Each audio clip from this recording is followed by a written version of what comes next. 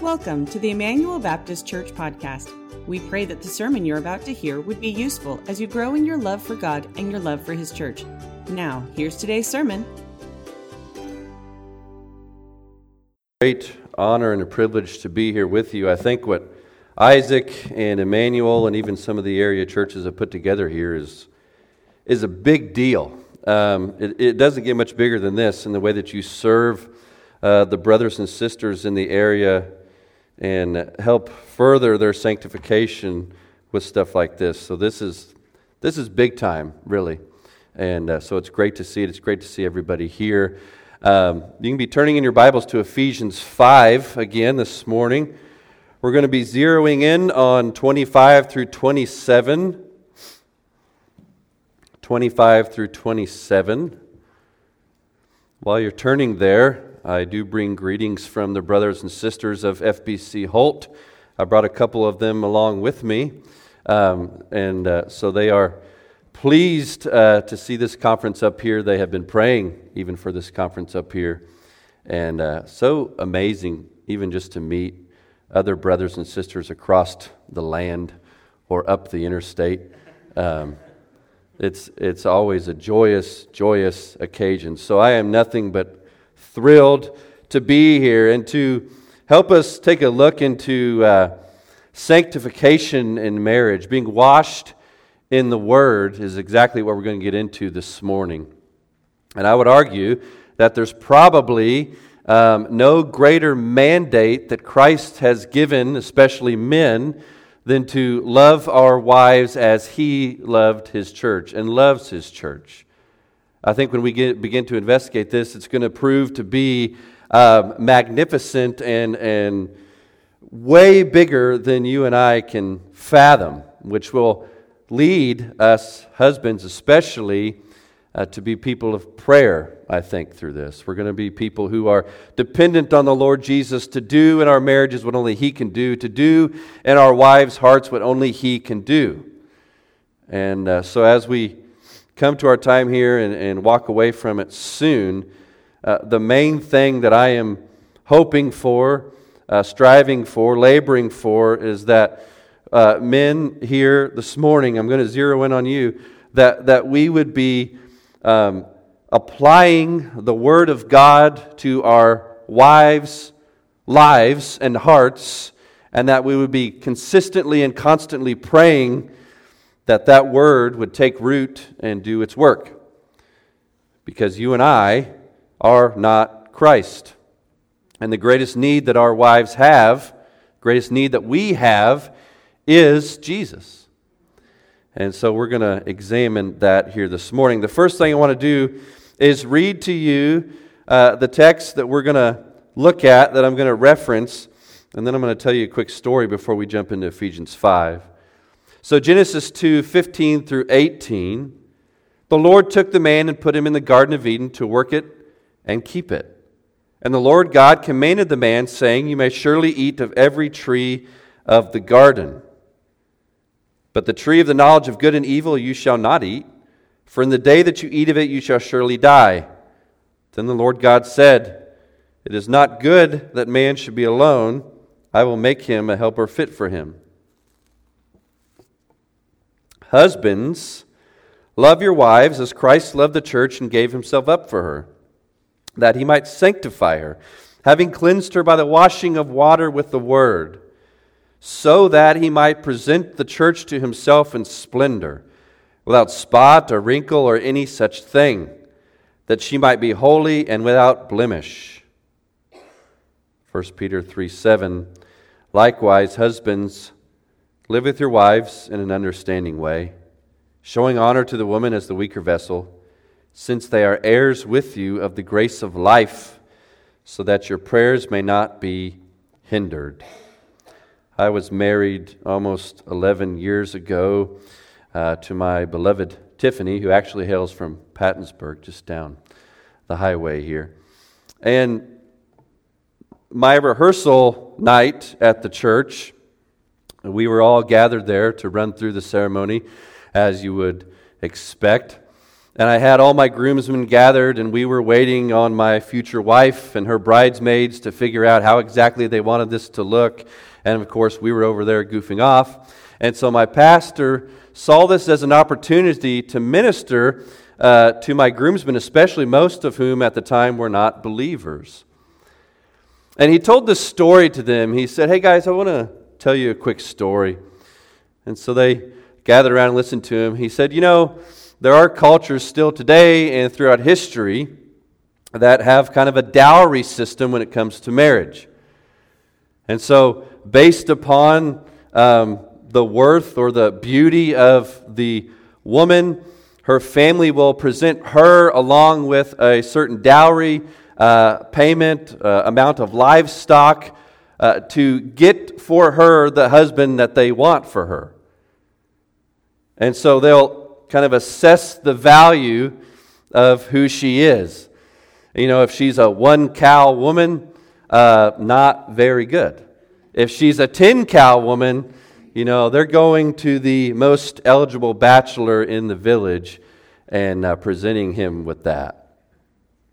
And he said there was a young man who was the most fit and eligible bachelor in the village, and everybody was offering him their daughters, and with these great dowries and all of that, and he was turning them down left and right.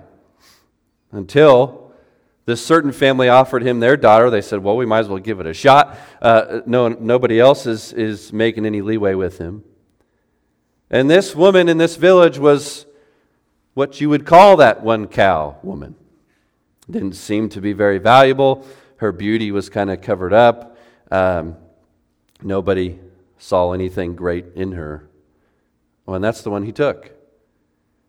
And he took her and he married her to the shock of the village, and they went off and moved across the land to another place, and eventually they came back to inherit his father's property. And he showed up with this woman, and everybody was confused. They said, that's not the woman you left with. And, well, surely you got rid of her and found somebody that was worth what you were worth. And so they thought, good for him. And the amazing part is he had to reveal to them that was the 1-cow woman that he left with. And my pastor was telling a story because he was trying to reveal what marriage is about. It's about the holiness of the woman that you're marrying, so that in 5 years and 10 years and 15 years and 20 years and 50 years, Lord willing, she will be far more beautiful of spirit and of mind than she was when you married her.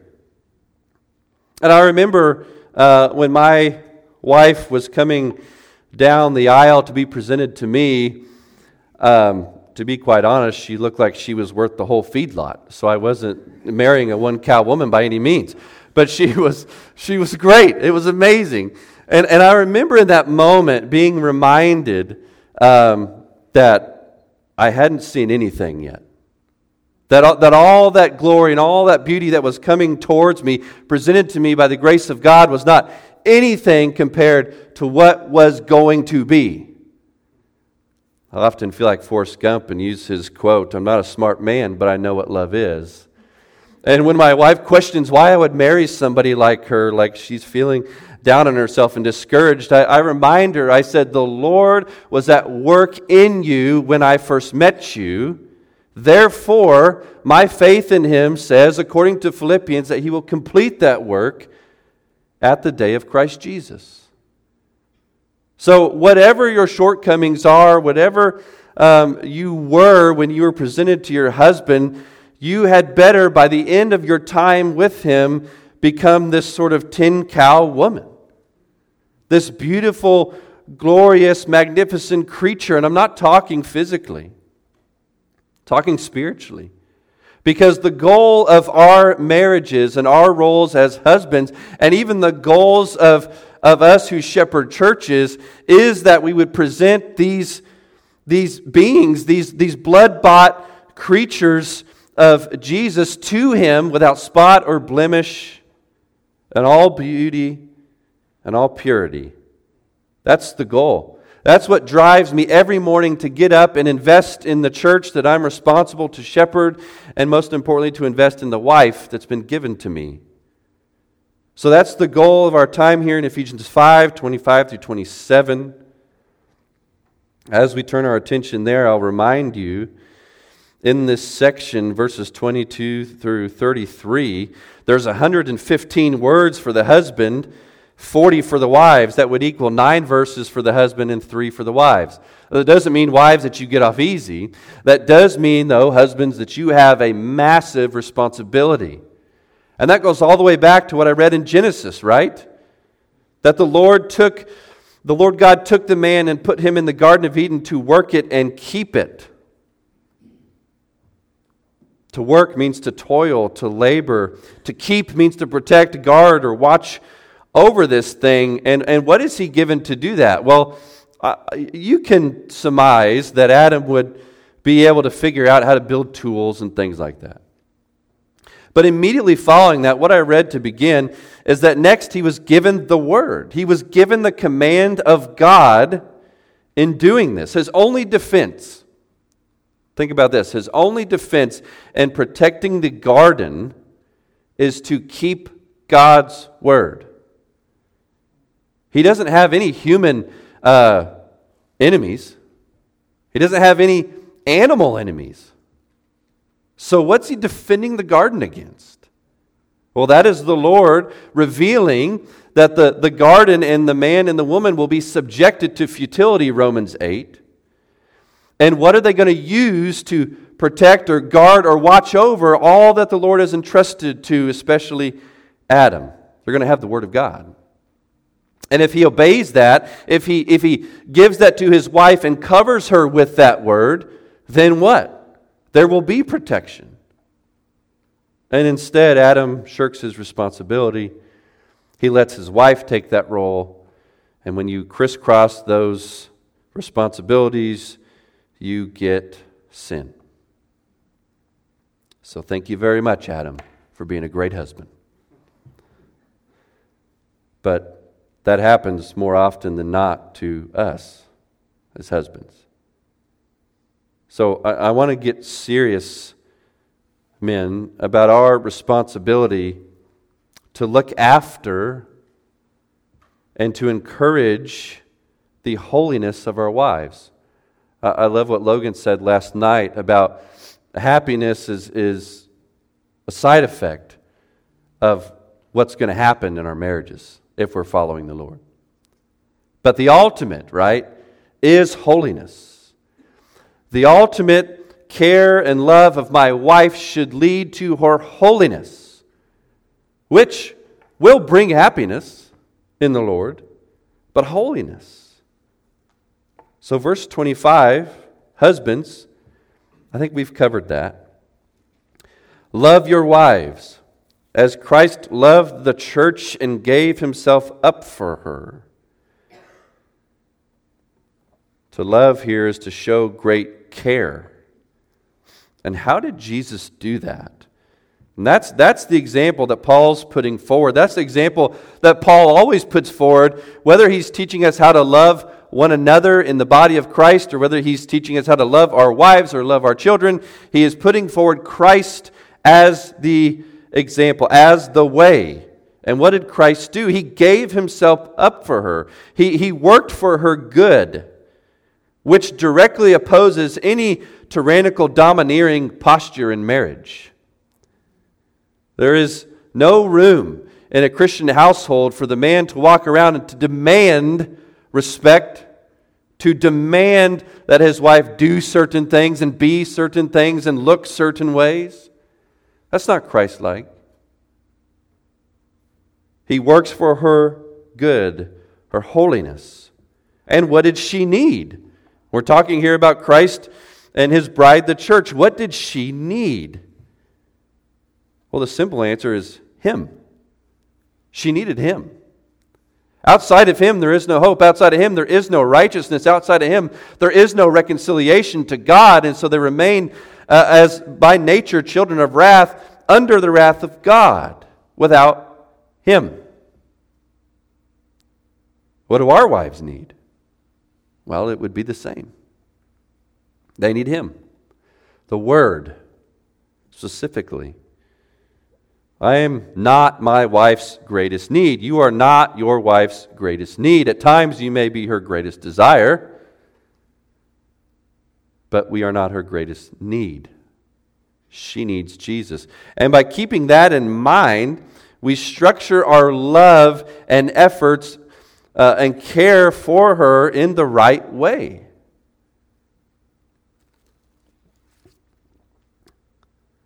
Jesus gave Himself for His bride because that's what was best for her. Read the book of Hosea. Hosea has to experience what that looks like. What that looks like in the context of how God is dealing with Israel, an adulterous whore. But she's His. And He is about her holiness. And He's going to make sure that takes place. Look at verse 26.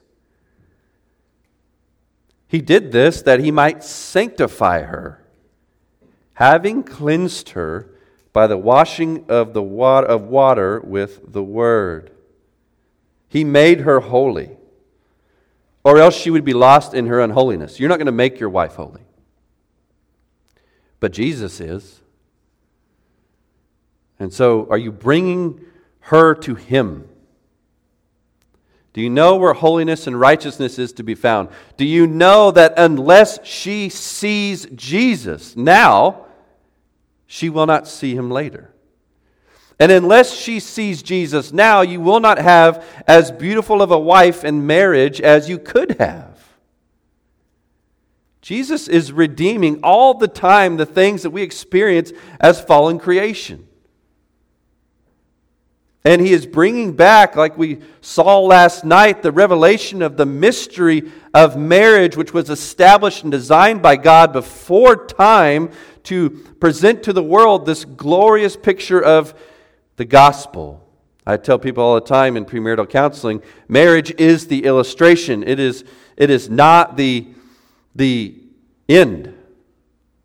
It is not what we're moving forward to. It's a temporary activity, as Brother Logan shared with us. And in verse 26, it uses this interesting verbal phrase, having cleansed. And if you stop and meditate on that phrasing, that wording, having cleansed, and if you look up this Greek structure, if you're so inclined, you'll find that the way this is structured verbally, there's no definite point in time that this happens, but we also know that it is happening and it will be completed with the greatest degree of surety. And I say that to remind you, Christ's love for His bride began before the foundation of the world. It began before He created her and she left Him for another who could not make her holy, who could only defile her.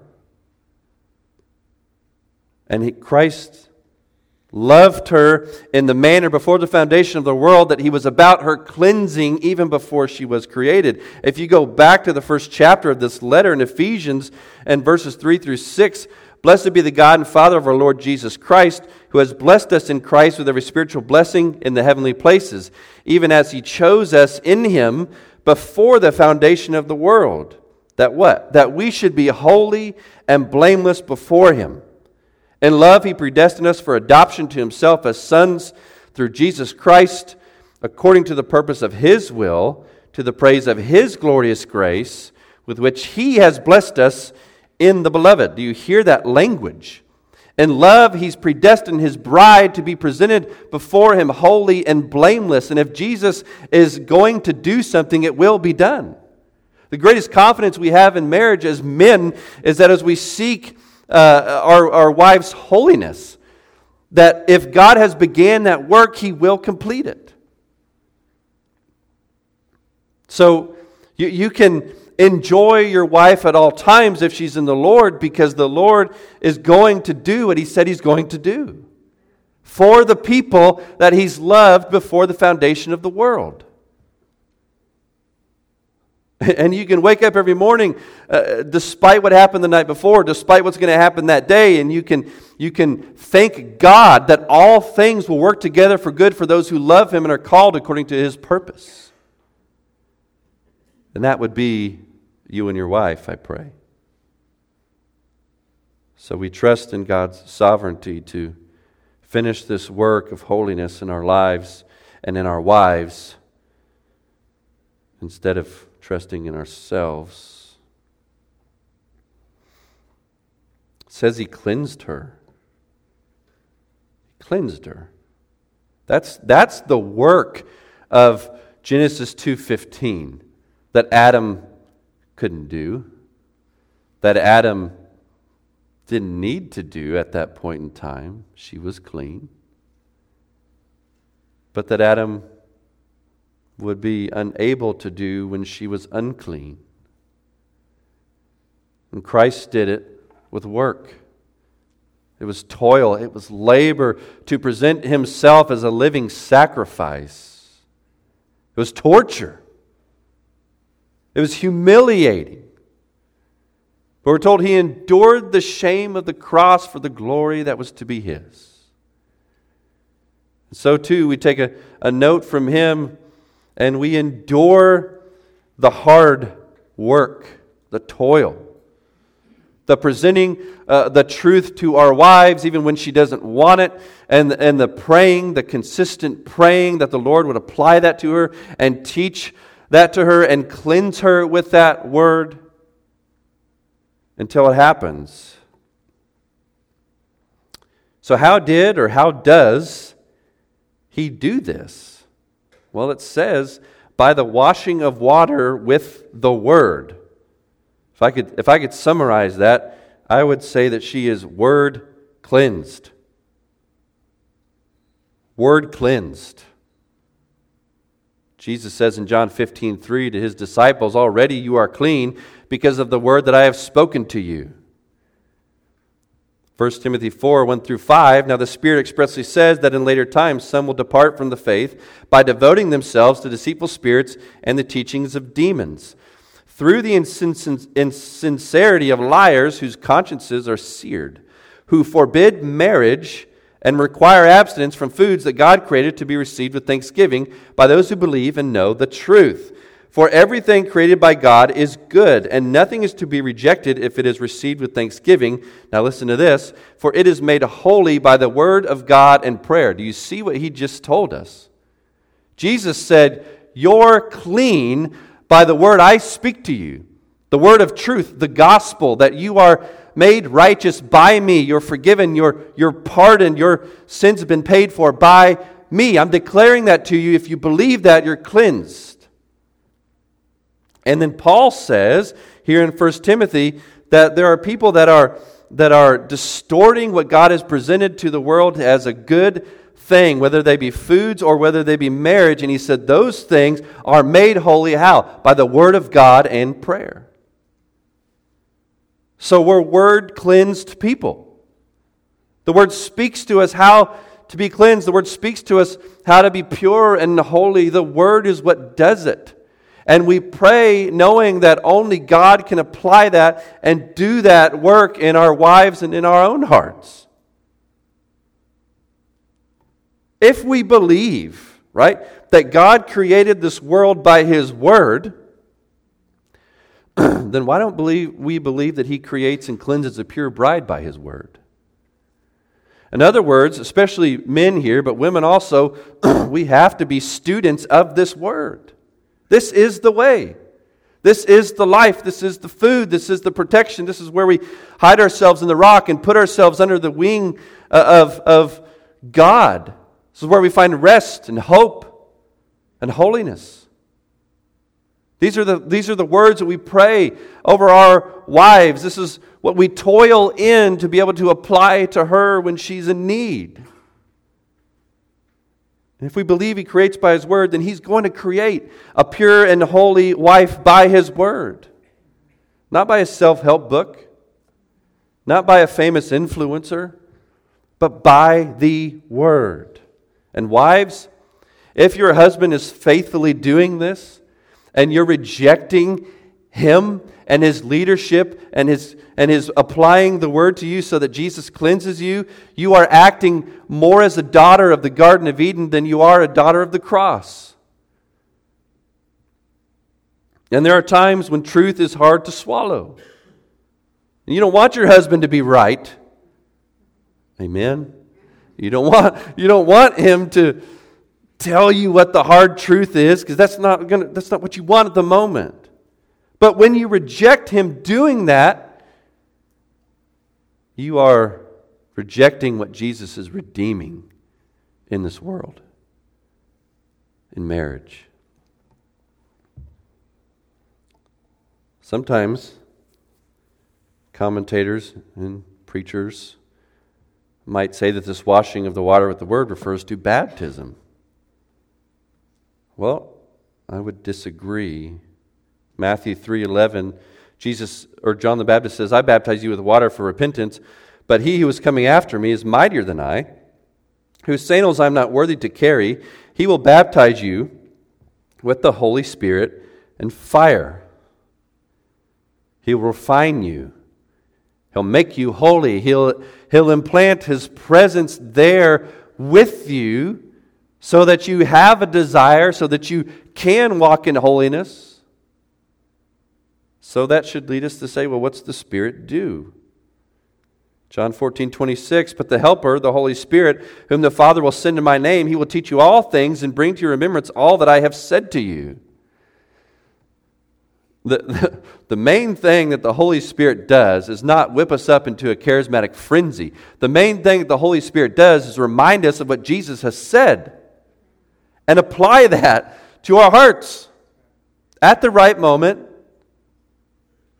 John 16:13-14, "When the Spirit of truth comes, He will guide you into all the truth, for He will not speak on His own authority, but whatever He hears He will speak, and He will declare to you the things that are to come. He will glorify me, for He will take what is mine and declare it to you." Translation, He's going to take my word and apply it, and as you're made holy by it, I'm glorified in that making you holy. Because the source of it is not going to come from us. It's going to be something completely outside of us. And people are going to have to recognize that at the final day, when the sons and daughters of God are revealed in glory, people are going to have to recognize where that came from. They're also going to have to recognize that they rejected that. Side note, going back to Genesis 2:15, how does He keep or protect with the Word? Listen to Ephesians 6:17, just one chapter over. "Take the helmet of salvation and the sword of the Spirit, which is the Word of God." Jesus is the Word. We know that from John 1. He's the Son of God. We know that from the Gospels. The sword of the Spirit, the Holy Spirit, is the helper. He takes Jesus' words and He applies it. So do you see, when we all put on this full armor of God that's talked about in Ephesians 6, this amazing part of the armor is the sword of the Spirit. It's the Word of God. You see the triune God working together to bring holiness to His people, to be able to fend off temptation and the darts and the slings and arrows of the evil one, so that holiness prevails. All comes back to the Word of God. Practical application, 1 Peter 3:7. "Likewise, husbands, live with your wives in an understanding way, showing honor to the woman as the weaker vessel, since they are heirs with you of the grace of life, so that your prayers may not be hindered." Brother Isaac was so kind to share with me an excerpt from a book that you all should pick up. It's called The Masculine Mandate by Richard Phillips. It was put out by Reformation Trust and Ligonier Ministries. And in that excerpt he sent me, basically, Dr. Phillips is examining 1 Peter 3, and he's asking this question essentially: do you know what's going on with your wife spiritually? Because the word live here in the Greek means to commune with, means to have relationship with, community. You know what's going on in her life. More specifically, what's going on in her heart. And if you're focused on that, if you're paying attention to that, then you know, husband, what she may need from the Word, if you know the Word of God. If you don't, then you have nothing to give her. You can sympathize with her. You can listen and nod your head, right, like a good husband. But you have nothing to give her. So holiness is not gained.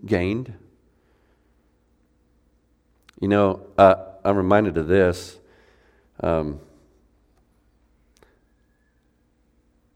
My dad and his family has always been in ag, and I worked for him for a number of years. And I always hear, talking about these guys that would come into his shop, and, they'd always leave, and people are like, oh, he's a hard worker. And then you pull back the curtain, and you examine their home life, their family life, their wife. It's a mess. But they're a hard worker, by golly. That's minor league if you're just a hard worker. I want to see men who apply the Word of God to what their wives are dealing with as the weaker vessel. I want to see them stand in the place that the Lord has commanded and mandated for them as Christ to her in that relationship, so that the world may see what happens when Christ's Word is applied to this woman. That you can come back before the people that were at your wedding in 5, 10, 15, 20 years, and they won't recognize the woman that came down the aisle.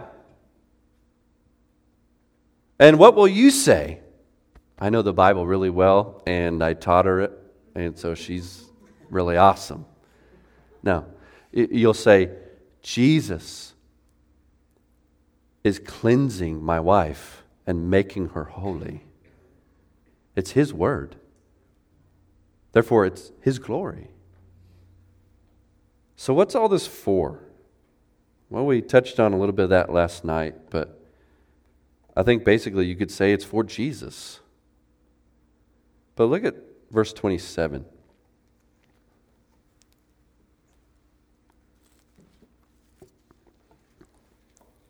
So that's a key phrase, so that He might present the church to Himself in splendor, without spot or wrinkle or any such thing, that she might be holy and without blemish.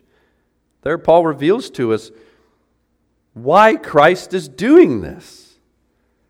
The word splendor there talks about beauty. The word spot talks about soiled clothing, discolorations, impurity. Wrinkle, the effects of age, which would equal what? The effects of the fall. We age in the way we do because this world is decaying and dying. So are our bodies. And what Jesus is doing is removing all those effects of the fall and transforming her into this redeemed, restored, holy creation, to be gathered together with the rest of His church, His body, to be presented before Him without those effects of the fall. And so the question that I want to leave you with is, are you about the same things that Jesus is? Are you so revering, so fearing God, that if He is going to give to His bride His blood, His precious life, then we need to recognize that is the most valuable thing to Him. And you and your wife are included in that. That's why He goes on to say, no one ever hated his own body, but nourishes it. We need to be about what Jesus is about. If we love Jesus, we love what Jesus loves. I know this, Jesus loves my wife more than I do. How can I honor His love for my wife? By loving her like this. By giving her the Word. so that she can stand in the day of trouble whether I'm there or not, because Jesus is with her. So I want to ask men especially to meditate on what Jesus is about and apply that to our wives. And watch what happens with the families of the church who are covered and bathed in the Word and prayer. How effective that will be when you go to a ball game or a city hall meeting or to work. And people are going to say, why do you love your wife that way? My wife's a old ball and chain. And you can tell them the gospel. So I want to give you guys a few moments here just to respond to the Lord. However He's spoken to you, respond to Him. Maybe you need to repent. Maybe you need to thank Him for revealing to you what you need to do going forward. I don't know what it is. He spoke to you. I didn't. And then as you've had a few moments silently to respond, then I'll close this in prayer. So respond to the Lord. Oh, Father, we bring ourselves before you in the name of Jesus, and we want, Lord, I hope we want to be humbly submitted to your will for our lives. And as you reveal it, Lord, I pray you'd empower us by that Spirit to do it. I pray that the meditations of our heart would be pure in your sight, and that those meditations would be about the gospel and how that applies to our marriage. And Lord, may you gain all the glory for the good that is wrought by the gospel in our marriages. So please, Lord, empower that, do that. We ask in Jesus' name, amen. Thanks for listening to today's sermon. If you live in or near Bethany, Missouri, we invite you to join us for our worship services held on Sunday morning and Sunday evenings, as well as our various activities on Wednesday nights. For more information on how you can get involved, visit our website at BethanyIBC.com.